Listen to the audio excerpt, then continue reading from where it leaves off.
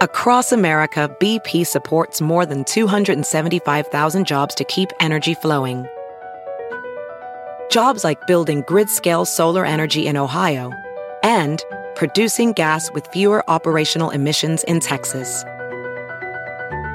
It's and, not or. See what doing both means for energy nationwide at bp.com/investing in America. Spring deals at Ross will have you saying, it's a yes for me. Say yes to trending looks like tube tops, dad shorts, and miniskirts for less than online, or vintage tees and beach shorts for a weekend getaway. With all the styles to choose from, there's a yes around every corner. Because saving money and looking good is what you do. It's a yes for you and your bank account. Hit up Ross for your certified yes for me moment.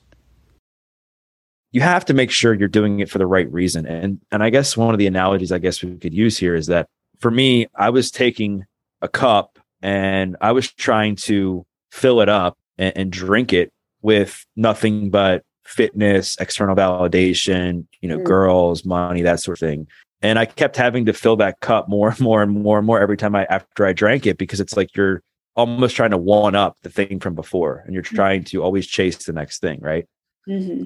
But I think if you could take that same cup and fill it up with solid relationships, meaning and purpose, being healthy for the right reasons, some spiritual walk, contribution, being of service, like all these other things, when you make money and you're in an intimate relationship or you get all these other things that you're chasing, they sometimes come with external validation, that cup tastes a lot better to me. Mm-hmm. Like the water in that cup is a lot easier to drink because you don't have to drink it as fast. You can kind of just sip on it because you're not waiting to just get the next rush or the next high off of success or whatever it is. And as I look back now, I know exactly what I was doing specifically with girls, where I was almost trying to go back into my past and like go after girls that weren't interested in me when I was like the fat Doug and being like, well, look at me now, I'm fit and doing all these things. Like they'd want to go out with me and some would and some wouldn't. And the people that would, I realized quickly, I never wanted a relationship. I just wanted validation. You just wanted to prove that you could not be rejected by them or that they would be interested in you. Yeah, exactly. You're listening to She with Jordan Lee Dooley, a personal development podcast for the everyday woman.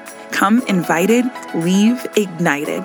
Here's your host, Jordan Lee Dooley.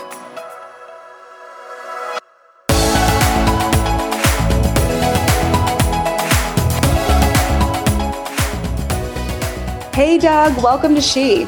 Jordan, it's great to be here. Thanks for having me. Yes, great to have you. You guys, for everyone listening, I just want to give you a heads up before we dig too deep into this episode. If there's any kind of echo, I don't have my normal podcast set up today. So bear with us if it sounds a little different. We've been having some tech issues, but we're rolling with it and we're making it happen. So Doug, thank you for your flexibility. Thank you for being here. I'm so excited to dig into this topic because I know when I was on your show a few months ago, we just had such a great conversation. And I know this is really going to be so encouraging and such a blessing to so many. But before we dig into all the nitty gritty of what I want to talk about, can you just give us a little recap of your own story and how you went from a pretty dark place to finding purpose, even in the midst of adversity? Absolutely. I guess first I want to say it's interesting because like the theme of your show, theme of my show, it's like really about owning your insecurities. And even though things aren't always perfect, it's like embracing those moments to make the best of it. And I kind of think what perfect moment then for us to be recording a podcast about these things. Really? And things don't go as planned. We were supposed to do this on the phone and then we had some technical difficulties. And then even on Zoom, we kind of had some technical difficulties and now we've kind of made it work. So I just think that that's a good reminder and a life lesson for people that are listening to this, that I think we chase perfection in this world. Mm-hmm. And I know that I did a lot growing up and that led to my incarceration, which I'll talk about in a second. Mm-hmm. But I think the more we can realize that, that life isn't always going to be perfect. And as a matter of fact, like it's impossible. And that if we can just embrace like every moment that we have and just know that it's all part of the plan and just give it the best that we have at that time, I think we'll find ourselves less stressed, more blessed, and more likely to achieve fulfillment and happiness long term. And with all that said, like I was in a really, really dark place in 2008. I was incarcerated on felony drug charges. I never thought that I was going to find any type of fulfillment, any type of success. I never thought I was going to get a girlfriend. I never thought that I would make any money that was legal. I never thought that I was going to be anything other than a convicted felon, a drug addict, and somebody that was just destined for complete failure. And so just to paint a picture of what I was like back in 2008, because I'm sure maybe after listening to this episode, you might go check out my social media or something. You might see pictures of me and you're like, that guy, like, really? So back then I was like 50 pounds heavier than I am now. I had a 400 milligram a day Oxycontin habit. Every single day I would snort 300 to 400 milligrams of Oxycontin just to support my own habit.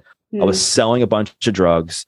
I was crippled with anxiety, crippled with fear, crippled with insecurities, crippled with low self-esteem, had zero self-confidence, damaged relationships, 21 jobs by the time I was 21. I go on and on with all the stuff that was going wrong in my life that would have me convinced that I was never going to achieve anything other than what I had been achieving at that time in my life, which was, addiction, incarceration, and just bad relationships.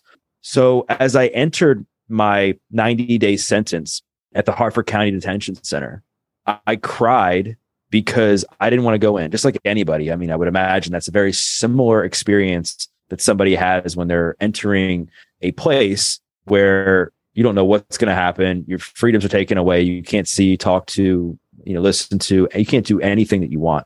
Mm-hmm. And then on top of all of that, I had a horrific opiate addiction to kick. And so I cried because I didn't want to go in. But the craziest part of all of this is I cried the day I left because I didn't want to leave. So here's what happened. Wow. The first few weeks of my experience in jail, I had to detox from opiates, which it's like having the withdrawal symptoms are like having the worst case of the flu, like uncontrollable bowel movements, vomiting, sleepless nights. You're crippled with anxiety, pain, just everything that could be going wrong with your body is going wrong at that point. And the one thing that I look back today that I can say was the hardest thing, but also the biggest blessing of all of this, as far as all the withdrawal, was this feeling like you're trying to crawl out of your own skin, which is like pretty common, I think, with people who have really bad anxiety, because you just have all this unused energy that just keeps controlling your nervous system in a way. But as I look back, I realized that God was helping me to release this old version of me so that the new version of me could become new. And my biggest setback that I thought in my life at that point ended up becoming my biggest blessing, because my soon-to-be cellmate was sitting there playing Scrabble at the Scrabble table. And he looked like a more jacked version of Brad Pitt from Fight Club. And he looked at me and he was like, "Doug, you're going to start working out with me when you get through your detox." And I was like, "Dude, there's no way. Like, have you seen me? Like, I was 50 pounds heavier. Could have been a model for Pillsbury, never had formally exercised." And again, I had no self-confidence and no self-esteem. He looked at me. He's like, "All right, man, whatever." Not too long after that, I see him work out for himself, and he's doing all kinds of push-ups, pull-ups, moving around all in the common area of the jail. And I was like, man, who is this guy? I've been a personal trainer now for almost 11 and a half years. And I can say that he's one of the most fit people that I've ever seen still. And not too long after that, we're sitting there and we're talking in the cell, and this is where things changed for me. Can I cuss, by the way? Yeah. If that's necessary for the story, okay. We're not going to judge you. Okay. So the reason I want to preface that is because some people might get offended by some of the language that I used. But what I want to say is, if you can, try not to pay attention to the language and more focus on the meaning of the message, because I think anybody can take something from this. So my cellmate and I were having this conversation, and he started to ask me more about my story. And he said, why are you here? So why did you get addicted to drugs? Like, yada, yada, yada. And so instead of me taking responsibility for myself, I said, my parents got divorced when I was 5. Girls rejected me, wasn't good at sports. I was bullied. I was picked on, like victim, right? Mm-hmm. And he looks at me and he's like, "Quit being a bitch." I was like, whoa. Like, I was like, it's like, you don't ever want to be called that, like in life, especially, when you're in jail, like you never want to be called that. It's very obviously offensive. And I was like, well, what do you mean? He was like, "You are blaming everybody for your problems except for yourself." He's like, "There's plenty of people that go through the experiences that you went through and had the circumstances that you had that aren't in jail, right, Doug? And I was like, yep.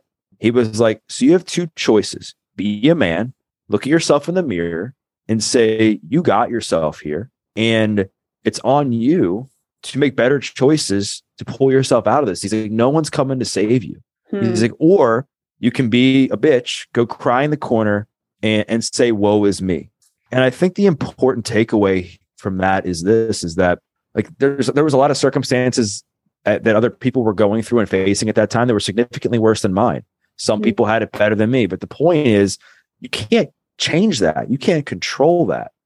And I used my negative circumstances and the way people treated me to make poor decisions in my life and justify those poor decisions and blame everybody else for my problems that I continued to recreate within my own life. And I think, you and I are both Christians. Take Jesus out of this. But I think from like a life standpoint, like no one's coming to save you. No one's coming to rescue you. And I think a lot of times in life, and for me, I was waiting for someone to come save me and fix all my problems. I was waiting for drugs. I was waiting for women. I was waiting for money. I was even waiting for my parents, like all these people and things to come and save me. But it wasn't until I took a hard look in the mirror and said, you know what? This guy's right. I need to make better decisions and know that it's up to me. I got to feel empowered to change. And that conversation saved my life. Like it literally saved my life. And I still use that today. And shortly after that, I decided to give exercise a try and got down in front of a bunch of grown men to try to do a push-up. Couldn't do a push-up, could barely do one for my knees.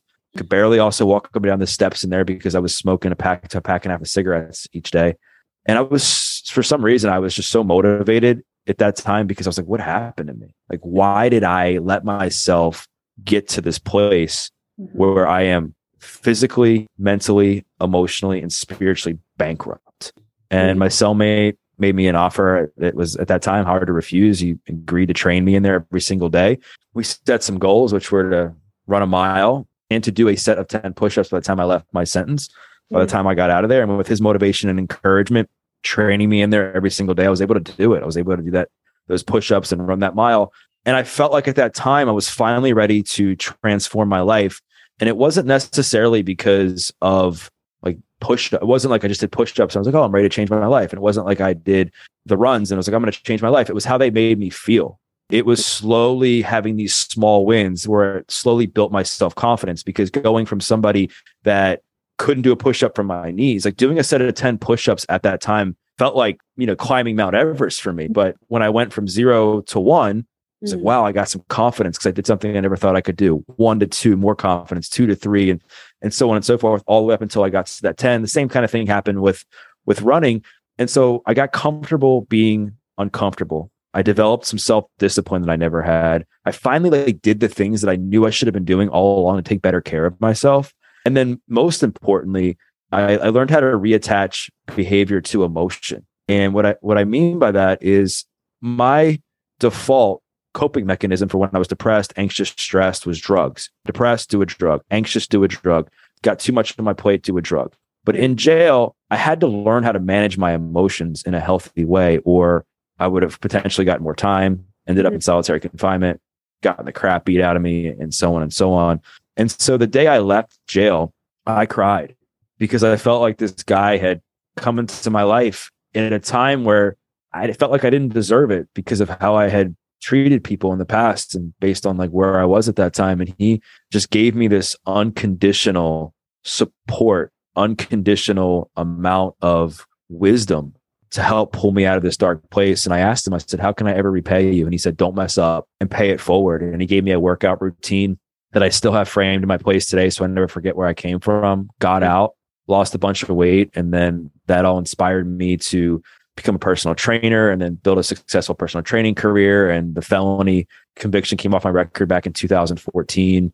And then I've written a couple books, started a podcast, been blessed to speak, across the country, different places. And, here I am talking to you. So that's it, I guess, in a nutshell, as far as how I took a moment that was probably one of the darkest moments of my life at the time and turned it into something meaningful.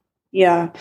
Wow, praise God for an influence like that too. And also I'm thankful that you shared kind of the reality of that conversation, because I think that's something that, as much as it's a hard thing to hear and it feels really harsh, it's also something that we all need to hear at times, because so often, yes, sometimes really horrible things happen to us that we didn't ask for, right? And I guess the challenge that I take away from what you said is like, he was really challenging, like, look at your response.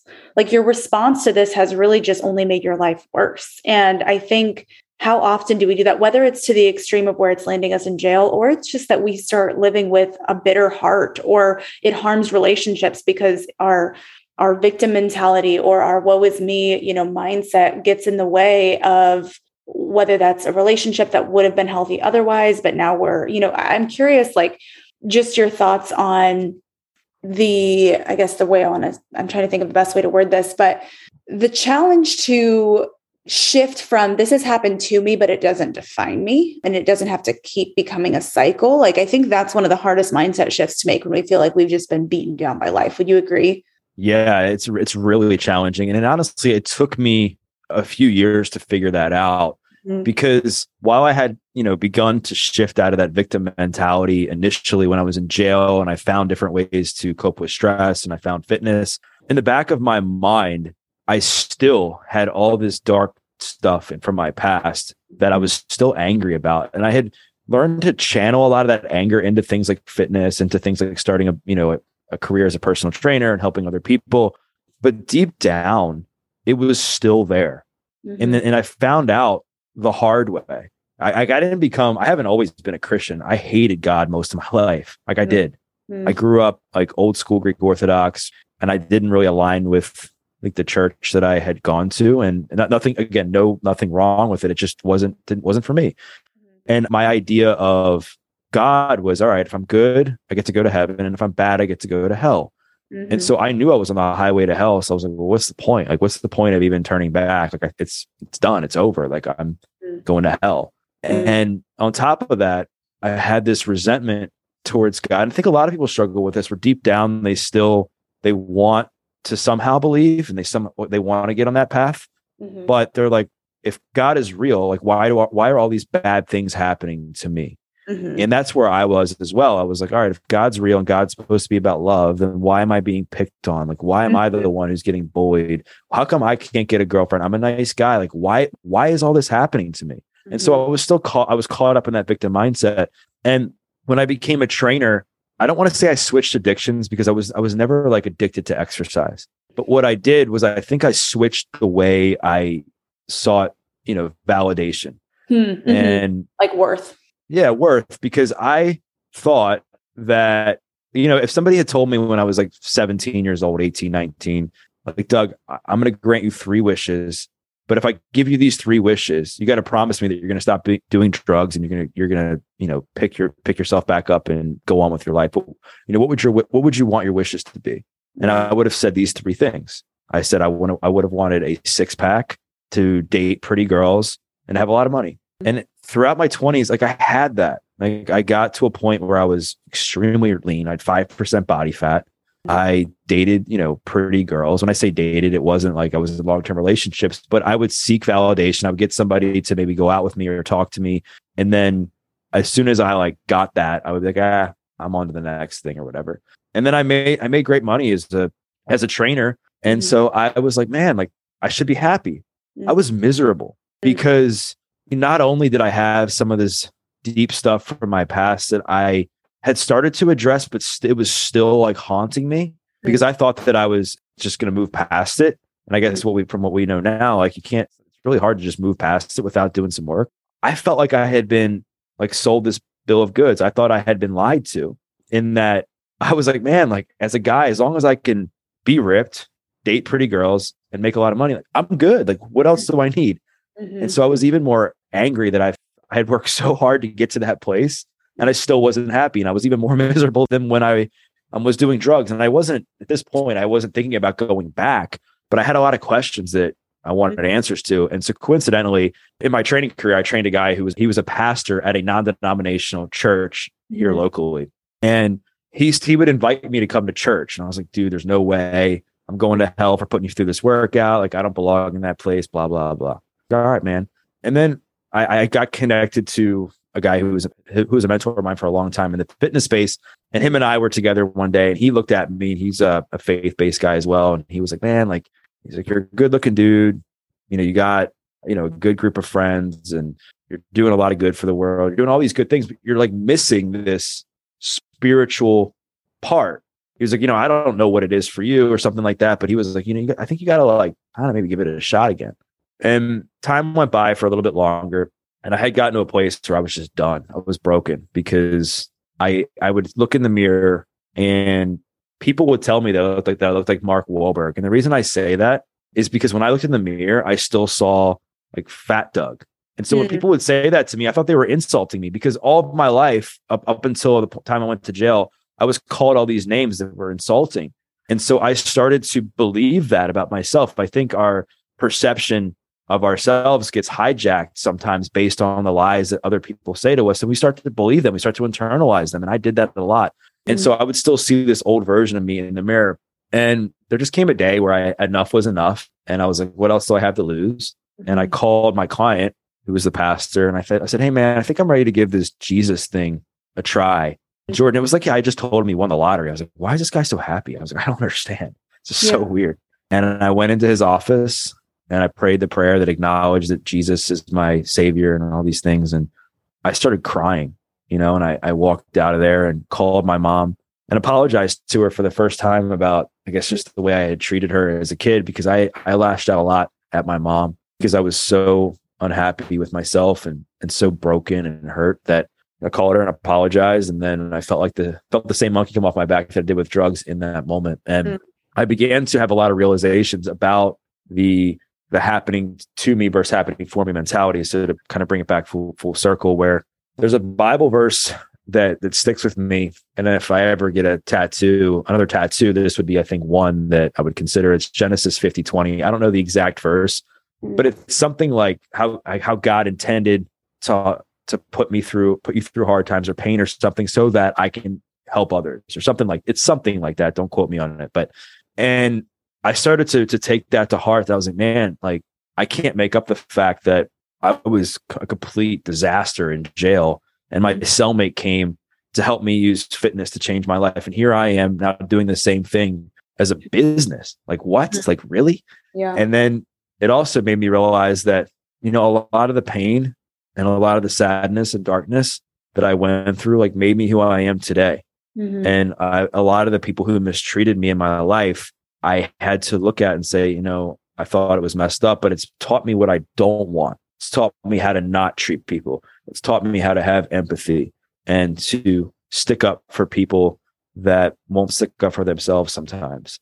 And it also taught me that I might not be proud of all the things that I did, because I did a lot of messed up things growing up, but God was, because now I'm using a lot of that to help other people. So that is how I truly began to move past the to me mentality to the for me mentality, because I then started to address some of the childhood trauma that I never looked at, because I was like, because I thought of my childhood as like, all right, it happened, but now I'm working out, I'm taking care of myself, so that's all gone. But I had to do some deep digging, required a lot of work, but I mean, I'm thankful that I did make me who I am today. Yeah. Thank you for being so open and sharing that. And thank you for sharing some of your journey too, of how you kind of turned your spiritual life around, because there's a lot of inspirational stories of people who get in shape, or who overcome their drug addiction, but like the holistic view of how all of those pieces had to come together. And I think also the honesty behind just that, like, they didn't all come together in one moment, because I think sometimes we think like there's this one turning point. And I think there's oftentimes like various turning points. And I'm sure you would agree with that. Like, it sounds like that conversation with the guy in jail, and like, that was like a turning point. And then when you hit the 1 mile and the 10 push-ups, like that was another like confidence booster turning point. But then also like, there's still ups and downs along the way. Like when you kind of got all the things you thought you wanted and realized like something's still missing, this isn't fulfillment or as fulfilling as I thought it would be, and having to work through that. And kind of, I think there's just, it's a nonlinear journey upward, right? Like you continue to move forward from the place that you were originally at. But I think that's a really important reality for us to remember, because I think sometimes when we think of overcoming something or improving our life, we think like, if I just do a 180 and it improves, it should be great. And like you said, in your experience, you thought it would be, in terms of from the outside looking in, your life looked 10 times better, and yet you still weren't happy. You still weren't fulfilled. And I think that's important for us to hear, because just having the right circumstances, because even in some of the details you were sharing from your story of, being in shape and dating pretty women and having money, like those are circumstantial things. But if you haven't healed the true pain that's like living inside of you, and if you don't have any kind of healthy spiritual relationship and those pieces, like there can still be a huge, huge gap. And so anyway, I really appreciate you kind of walking us through that, because it makes us feel a lot more, I think, encouraged, so that if we find ourselves in a season where, gosh, I thought by now I'd be fulfilled, like I've made so much progress, but there's still something missing, or there's still stuff I need to deal with, like it just makes it more human. And I think that's the story we need to hear, that like, this is not something that happens overnight. Right. I agree with you 100%. I also want to kind of make clear that being fit and dating somebody you're attracted to and making money, I think they're all important things. I think sometimes like we live in this world where it's either like, well, they're everything or they're nothing. And it's like, no, you need money to survive. Like money does make things better, that, you can have great experiences. You can, pay your bills on time. You can build a family and all that, those things, money obviously helps you do that. The same with, dating somebody you're attracted to, and obviously being fit. I mean, we could spend all day talking about how that enhances your spiritual health and all these other pillars of health. But you have to make sure you're doing it for the right reason. And I guess one of the analogies I guess we could use here is that for me, I was taking a cup and I was trying to fill it up and drink it with nothing but fitness, external validation, girls, money, that sort of thing. And I kept having to fill that cup more and more and more and more every time after I drank it, because it's like you're almost trying to one up the thing from before, and you're trying to always chase the next thing. Right. Mm-hmm. But I think if you could take that same cup and fill it up with solid relationships, meaning and purpose, being healthy for the right reasons, some spiritual walk, contribution, being of service, like all these other things, when you make money and you're in an intimate relationship, or you get all these other things that you're chasing, that sometimes come with external validation, that cup tastes a lot better to me. Mm-hmm. Like the water in that cup is a lot easier to drink, because you don't have to drink it as fast. You can kind of just sip on it, because you're not waiting to just get the next rush or the next high off of success or whatever it is. And as I look back now, I know exactly what I was doing, specifically with girls, where I was almost trying to go back into my past and like go after girls that weren't interested in me when I was like the fat Doug, and being like, well, look at me now, I'm fit and doing all these things. Like they'd want to go out with me, and some would and some wouldn't. And the people that would, I realized quickly, I never wanted a relationship. I just wanted validation. You just wanted to prove that you could not be rejected by them, or that they would be interested in you. Yeah, exactly.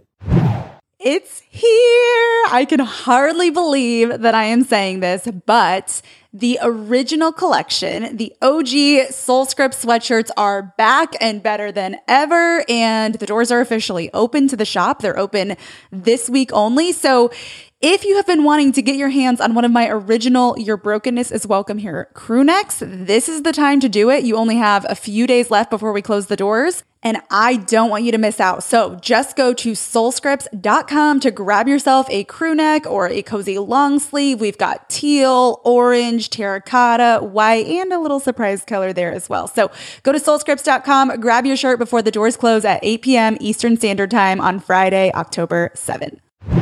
Did you see? My new book, Embrace Your Almost, is officially out in the world, and I can't believe it's available to you anywhere books are sold. You can grab it from Amazon or Target or Barnes & Noble or Books A Million. There's some special editions out there too. Target has an exclusive edition. Barnes & Noble and Books A Million both have signed editions.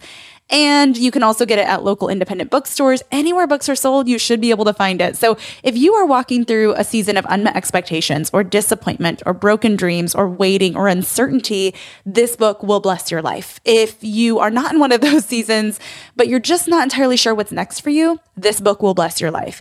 And if you have a loved one or a friend or a sister who's walking through a season like that, who's dealing with unmet expectations or broken dreams or uncertainty or waiting, this book will be such a great gift for her or something to pass on to her. So If that sounds like something you need or something a loved one in your life needs, grab a copy. Grab a copy from Amazon, grab a copy from Barnes & Noble, from Target, from anywhere books are sold.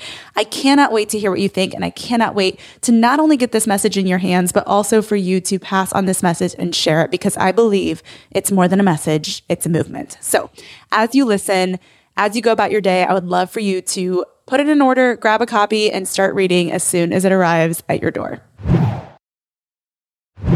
Yeah, I think that's true. I think the heart behind it, and also like, is that where you're getting your sense of meaning and purpose from life? I think you make a really good point that being healthy and feeling good and having resources and having a good relationship, or like, those are all enhancers in life. They're good things in and of themselves, but they can, when they become like gods in our life, like when they become the thing we look for a sense of purpose, when they become the thing we look to, we almost like begin to worship them as if that's the end all be all. And they just end up really disappointing, because that's not the full picture, And I think you make a really good point. I think the analogy of trying to like fill a cup and just like, you have to drink it faster and faster in order to feel like the rush, the high, the happiness, the whatever feeling you're chasing from it. It becomes like less and less able to do that when there's no other substance in your life that's kind of upholding and supporting all of those other things that can be enhancers or good things on their own. But when they become like ultimate things, it's like they start to fall short of what we hope they can do for us. So I really appreciate you sharing that. Something else I wanted to ask you too was, as someone who's faced a lot of adversity in your life, I'm curious what your advice would be for the people who are like trying to support friends who are currently walking through some like brokenness or really challenging circumstances, or maybe not making good choices. If you could go back, like knowing what you know now, what would you go back and tell, the people in your life, or, if there was friends in your life or anybody in your family, what would you wish you could have told them when it came to how they could have better supported you, or what they could have, or, what advice would you give to someone who's just in that position where they're like, I have a friend or a loved one or someone who's just in really hard circumstances or in walking through a lot of adversity in their life, and I just don't even know how to support them because there's things I want to say, but I don't know if I should say them. I'd just be curious what advice you have for that and what you would say. Yeah, this is like a multi-layered answer, and I guess I'll break it down into a couple things. Because from my own experience, and I think I touched on this a few minutes ago, the thing that I thought I would have wanted as a kid to pick myself up and get out of that situation and stop doing the drugs I was doing and find happiness and meaning. Like, I had those things, talking about, the nice body, dating pretty girls and money, and they still didn't lead me to overall happiness. And I want to touch on an important conversation that I had with my mom. And I always get emotional talking about this because it was just a hard conversation, because I think one of the hardest things that we struggle with is when you break somebody's trust or you make decisions that negatively impact somebody else's life and you treat people wrong. It's like, how do you come back and heal that relationship? And my mom and I had this difficult relationship for a majority of my life, and even for a few years after I got out of jail. And we both kind of did some work and kind of came together, and we've grown closer, and now we have a better relationship than we've ever had. And one of the most meaningful conversations we had was, we were having dinner one night and we just happened to be talking about my childhood. And she was like, is there anything you think I could have done differently? And I remember just being like, Mom, I think you did the best you could. I really do. Like, cause I mean, it's like, it's easy for people who are like on the other side of it, or maybe haven't had to deal with some of the stuff my mom did or that sort of thing, to like tell her or tell somebody else how they should have handled it. Right. And what I've learned is, I think just people are doing the best that they have with the tools that they have access to. So I kind of said that to my mom, but I said, the only thing I wish you would have done is, I wish you would have just asked me why am I struggling? Like, what's going on? And because I was like, Mom, I was really hurting. Like, the divorce was hurting me a lot. I was bullied in school. I didn't have a girlfriend. Like, all these things were just crushing my self-esteem, because it's easy. And this is the thing. It's like, in the self-help world, it's easy for people to be like, well, you should have just known that, whoever is meant to be with you will be with you. And all these things you hear now, but a freaking 15-year-old doesn't want to hear that stuff. Right. It's just a reality. And meaning and success and all these things to like a 15-year-old guy back in the day, it was like, all right, what girls are interested in you? Are you making the right sports teams? Who are you hanging out with? What are you doing? Like, do people like laugh at your jokes? Like, those are all the things that held significant weight as far as how you felt about yourself back in the day. And I didn't have any of those things. And so it negatively impacted my self-esteem, so much so that it nearly cost me my life. And again, I wish that my mom would have asked me these questions. And now with that said, I guess coming back on the other side of it, like how to support somebody, there's a few things. Number one, it's like, don't shame them. And the reason I say that is because if somebody's making really, really bad decisions, most of the time, they have an idea that they're making bad decisions to some level, right? Even if they're like caught in their own negative wiring or subconscious or whatever you want to call it, they still, I think, have an idea they're making poor choices. So you telling them that they're a piece of junk or they're a jerk or all this stuff like isn't going to help the situation. It's going to create more tension. And then also understanding that I think we make decisions. I think our outer world is a reflection of how we feel about ourselves on the inside. And so if we feel like crap about ourselves on the inside, we're going to settle and be okay with having, crappy relationships. We're going to be okay with having a crappy job, crappy habits, all these things, because inside that's how we feel. And so just knowing that person is really, really struggling and that having empathy for them, and then also not trying to just fix them, because you're not going to be able to change that person. You can't. I wish it were so easy that if I saw a person struggling, that if Jordan, if you came to me and you told me you were struggling with something and I gave you all the answers, you're like, all right, done. Yeah, great. Perfect. Yeah. And you call me tomorrow and be like, dude, thank you so much. Like, I'm so healed. But that's just not how life, like we're a lot more complex than that. And then kind of meeting that person where they're at. So for instance, an easy example, I would just use it with fitness because I think that there'll be a lot of people that can relate to this. Let's just say for somebody like myself, I work out, I would say 5-6 days a week. I would say I'm pretty fit, but let's just say one of my friends isn't so fit. And let's just say they haven't gone to the gym in 10 years, but they kind of are in a spot where they want to get back into shape that they don't know how. I'm not going to bring them into the gym with me and expect them to try to do my workout. What I might do though, is say, hey, you want to go for a walk, like a 10-minute walk on the trail? Do you want to just go walk around the neighborhood and just chat? Meeting them where they're at. Because what's going to happen when you do that, you're going to feel better about yourself because you're like, wow, I'm so grateful that I helped this person out. 2, I think that they'll feel a little bit better because like, wow, I know that so-and-so is super fit, but he took time out of his day to come over here, take a walk with me and in a way that he didn't get a good workout or she didn't get a good workout, whatever the case is. And then you start to, formulate this bond where now you're kind of seeing each other for who they truly are. And you're also helping to convince that person that you're not going to go there and try to fix them and try to drag them along. Because I think that's what we do sometimes is we expect other people to think like us. We expect to be able to take somebody who's at a level 0 and bring them to the level, 15 that we're at or 20 that we're at, because we're like, if I can do it and I've gotten here, then they can too.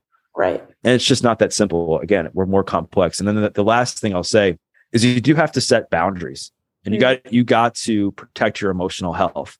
And I don't mean boundaries where you just cut everyone out, right? Because that's probably not healthy, right? I think part of life is having some people that you're still friends with that maybe you don't agree with all the decisions that they're making. They're still good people. And you kind of just want to be there to support them, right? You still want to be there in a way, but also not being afraid to have hard conversations with them and saying like, listen, that wasn't cool, like of how you treated me, or man, I saw what you said to your wife, or I saw what you said to your brother or your husband or whoever it is.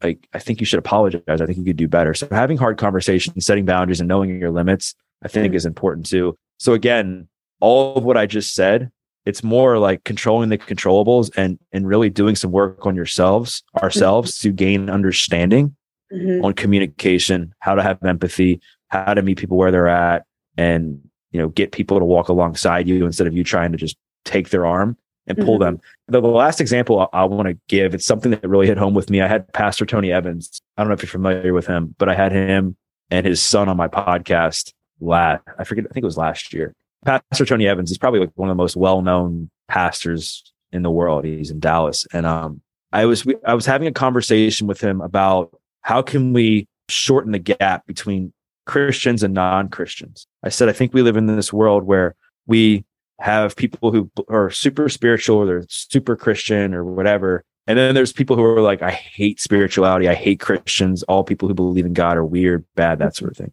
And one of the things he said to me is he said that, and I'd never forget it. I think this is like part of the problem. And I think this is it right here. If people can just internalize this is like the thing that you need to know when dealing with somebody that you might either don't agree with or somebody that's struggling. He said, as Christians, we always want to go and pull that person from their side to our side. That's all we want to do. But he's like, we're afraid to go onto their side. And it really hit home with me, because that's the thing. That's kind of just summarizes everything I just said. We're so quick to say, I want you to become like me. I want you to do what I'm doing. I want you to believe what I believe. But yet we take so much time to say, maybe I should just go over there and just spend some time with them and see what they believe. And I think that's a good kind of brings everything together as far as how to really help somebody and gain empathy. Yeah, absolutely. I think the foundational message that I think comes through all of these pieces of advice that you even touched on in the beginning with wishing your mom would have asked you why, whether or not like that specific question applies to someone else's situation, I think the foundational takeaway from that is seek to understand, take the time to listen, and be willing to sit with someone in it and understand where they're coming from, even if you don't agree with how they're dealing with it or cannot understand it personally because you don't have the same lived experiences. Just offering the willingness to listen and to show empathy and interest, like you said, goes so far. And I also think, and I'm curious if you have a thought on this, but I think there's also so much power like in tandem with that. And it sounds a lot like what you've been saying, but validating their not necessarily their choices or their like mindset, if it's like an unhealthy thing, but validating their feelings if they've walked through pain or if they're dealing with hurt. I think there's a way, and I want to know if you agree with this, to validate someone's feelings and to listen and to empathize without necessarily saying, and yep, I give you a seal of approval on every single way that you're responding to this. I think you can validate without necessarily like enabling, if that makes sense. And I'm curious if you would agree, because I think one of the most frustrating things when you're hurting is to feel unheard.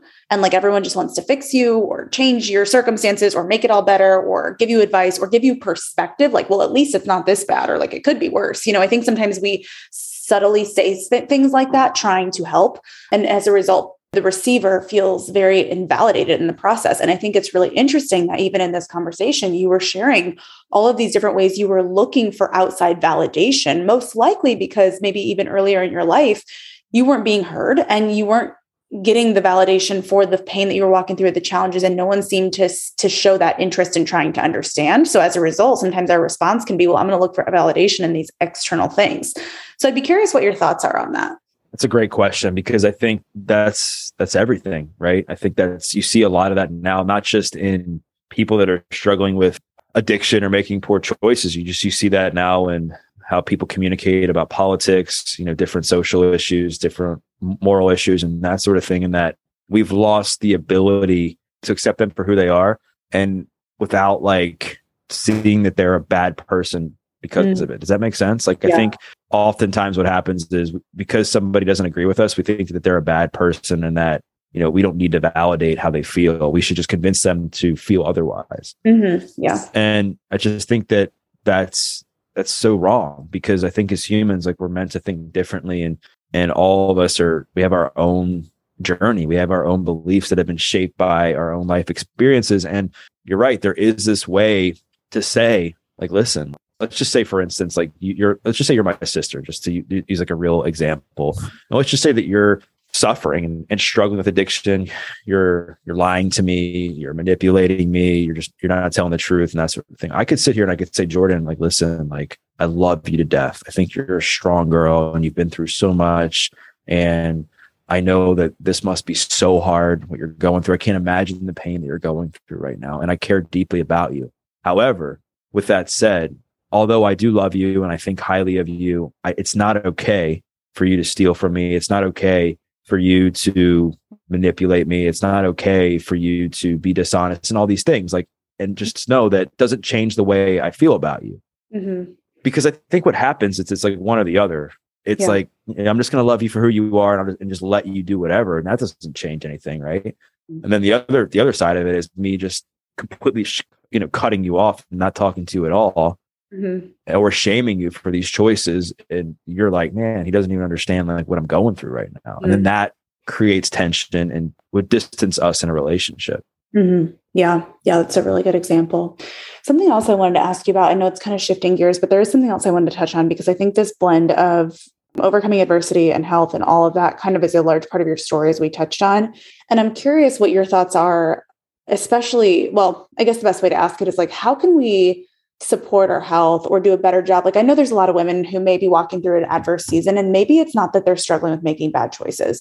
Maybe they're just really stuck in a really kind of like tough mental place because of pain they've experienced, whether that's being broken up with or losing their house in a fire or, a loss of some sort of a loved one or something. And sometimes those kind of experiences can just get us into a really unhealthy headspace, or we can start coping. And whether it's with drugs or something else, right? Maybe it's just like other unhealthy habits. I'd be curious what your advice is on how we can do a better job of supporting our health specifically, especially when we're in the midst of a really difficult time or a painful season where we're just not feeling motivated. We don't care to go to the gym. Like, we're just trying to survive. I'd be curious if you have any encouragement or tips for ways to take care of your health and to take care of your body, even if you find yourself in a really low season or a tough time. Well, the easy answer would be just to say, just suck it up, right? And just to say, no matter what, you got to take care of yourself. But we all know that it's just not that easy. What I will say is that I think sometimes in life, you got to play hurt.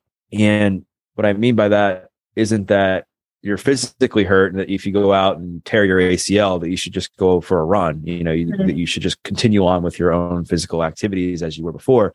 But what I am saying is that I think we have this idea sometimes in life. Again, I think some of it comes from the self-help space that you should just feel good all the time, that life's great, that if you're not feeling like that 10 out of 10 of excitement, that something's wrong with you. And the reality is this, the reality is that life is a lot of peaks and valleys. Life is a lot of ups and downs. And the hope is that through these ups and downs, your life is just a little bit higher next year than when it was the year before, or it's a little bit higher a few years from now than it was a few years in the past. And I think we tend to forget that our biggest growth and our biggest opportunities to become better are in the down times, right? Like, I think self-confidence, self-esteem, strength isn't built at the top of the mountain. It's built like picking yourself back up after each fall. And bringing this back to fitness, and why I brought up the playing hurt analogy, is that you'll often hear, and I used to be this person, that if I didn't feel 100%, I wasn't going to go to the gym. And I learned that those were the days where I needed to go. And it wasn't just for the physical benefits. It was really just to know that life isn't going to be perfect. And sometimes life just sucks. And you just have to do the thing anyway.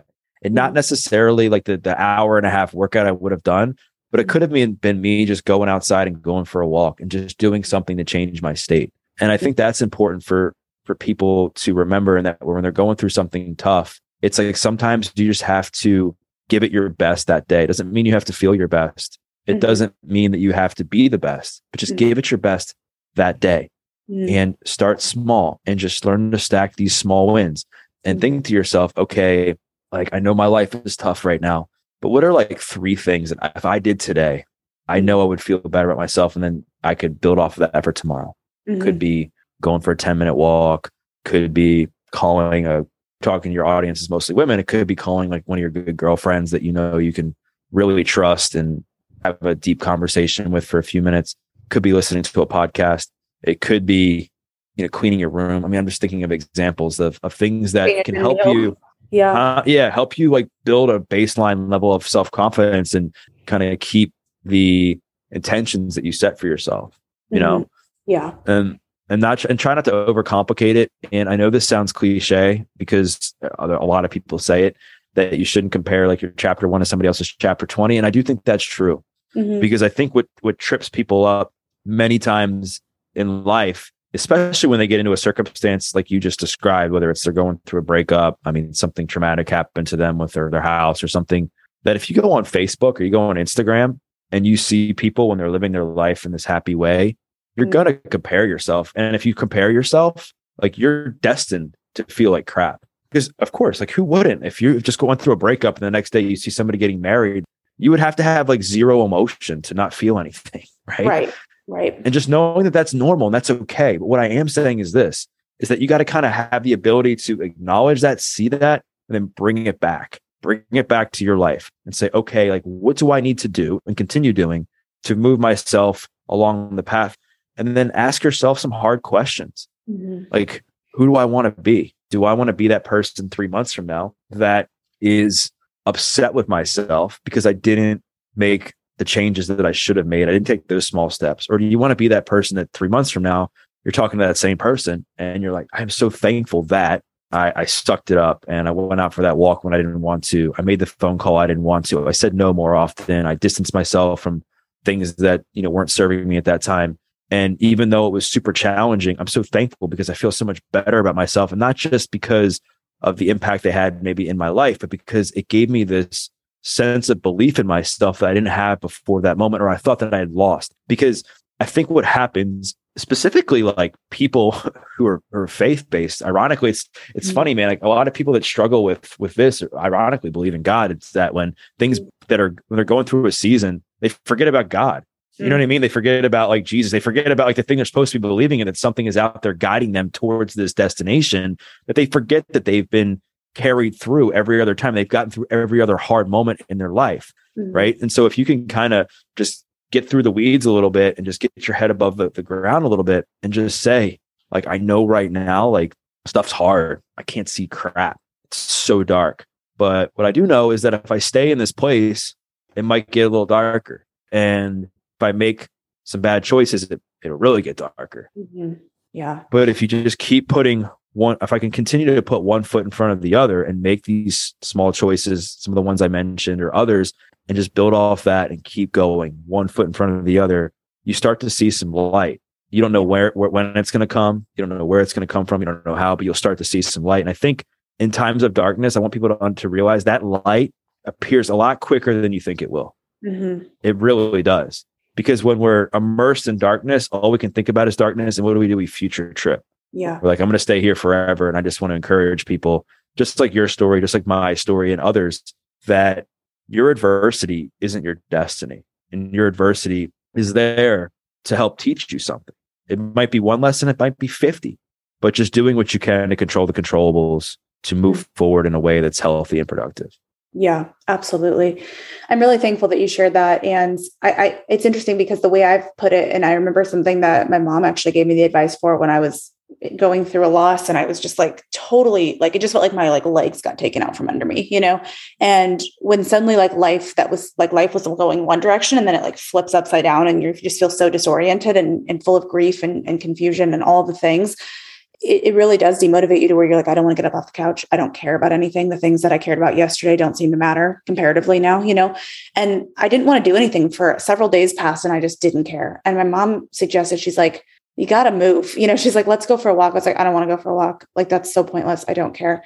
And she said, okay, you don't have to go back to life as usual immediately. She said, but I want you to do one normal thing a day. And it just reminds me of the advice that you're giving here. Like, it really is like small steps do add up. And if you can just take one small step at a time to take care of your health and to get back to just a healthy place, even if you're not in the same place you were before, because life looks different now, it truly does build on itself. And so I took her challenge to do one normal thing a day. And so it was like a Sunday or something that she said that. So I decided, I just mapped out in my brain, okay, on Monday, I'm going to go outside of the house. I'm going to run an errand, Tuesday, I'm going to go for a long walk. Wednesday, I'm going to finish all the laundry that's been piling up, just basic things I needed to get to, but I just had no motivation to do. Thursday, I'm going to cook a healthy meal, things that do take care of your health, even if you're not in the gym, pumping iron. And so I did that. And it was interesting because by Wednesday or Thursday, I was feeling a little bit of a spark back. I was like, you know what? I think I could do something else. And instead of just doing one normal thing, I was also able to do one other thing. I was able to finish out some work emails, and then I was able to do something else the next day. And you kind of, by taking that one small uncomfortable step and then one small uncomfortable step after that, you start to get back a little bit of that spark for, wait, this feels good. Let me go cook a healthy meal. Let me, order some healthy groceries, or whatever it might be, to just do the small things that can help you feel better, even if you don't feel great in that place or in the place that you're in. So anyway, it just reminded me of that when you shared that. So thank you for that. Doug, this has been so good. I feel like you and I could talk for like 4 hours. I remember when I was on your podcast, I was like, oh, I'm so sad that this is ending because we had so much more we could talk about. But I just really appreciate your perspective and all that you've shared and the wisdom and the advice. But I'd also love if you can just, as we wrap up, I'd love if you can share where everyone can learn more from you. I know you have a few books. Can you share where to find those and also where to follow along your journey and continue to just be inspired by you? Thank you. And I appreciate you having me on. This has been a really good conversation. And I love what you said, because I think sometimes like it takes us to begin to like army crawl before we can like even like crawl, and then crawl before we can walk. And then once you start to walk a little bit and then jog to run, I think that kind of brings everything back together about the theme of the conversation, and that, you know, just taking some small steps to achieve a bigger result. And so I just wanted to kind of highlight that really quick. But yeah, I mean, I have 3 books. The first one I wrote is called From Felony to Fitness to Free. The second book is called Faith, Family, Fitness. And the third book is called The Heart of Recovery. You can get them all on Amazon, or if you go to my website, DougBopes.com, you can buy them there through Amazon there as well. And then the podcast, which I loved our conversation that I had with you on there, called The Adversity Advantage, which is available wherever you get your podcasts. And I'm most active on Instagram and now TikTok at Doug Bopes. So come check me out if this resonated with you. Awesome. Doug, thank you for being here. You guys definitely give him a follow. Check out all that he's doing. And I just pray that this was as encouraging for all of you as it was for me. Doug, thank you. Thank you. Thank you. This has been so much fun. You got it. Thank you. I'd love to hear from you. It makes me so happy to see you tuning into this show. So if you're on Instagram, let me know what your favorite part of the show was by taking a screenshot of the episode you've tuned into and share it on your story. Tag me at Jordan Lee Dooley and tell me what your favorite quote or takeaway from today's show was, so that I can see what's helping you and even feature what you share. This keeps me inspired and encouraged to keep creating new content, and it's a great way to share something that your friends might love too. I can't wait to see you in Instagram world, my friend. Thanks for tuning in. To learn more about the She Podcast or to get involved in Jordan's growing community, visit jordanleedooley.com.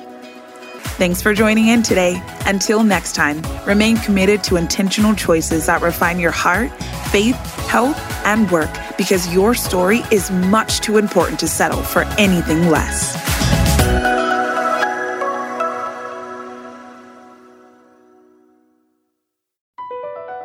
Across America, BP supports more than 275,000 jobs to keep energy flowing.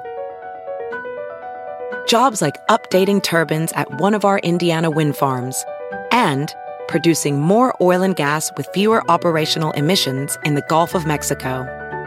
It's and, not or. See what doing both means for energy nationwide at bp.com/investing in America.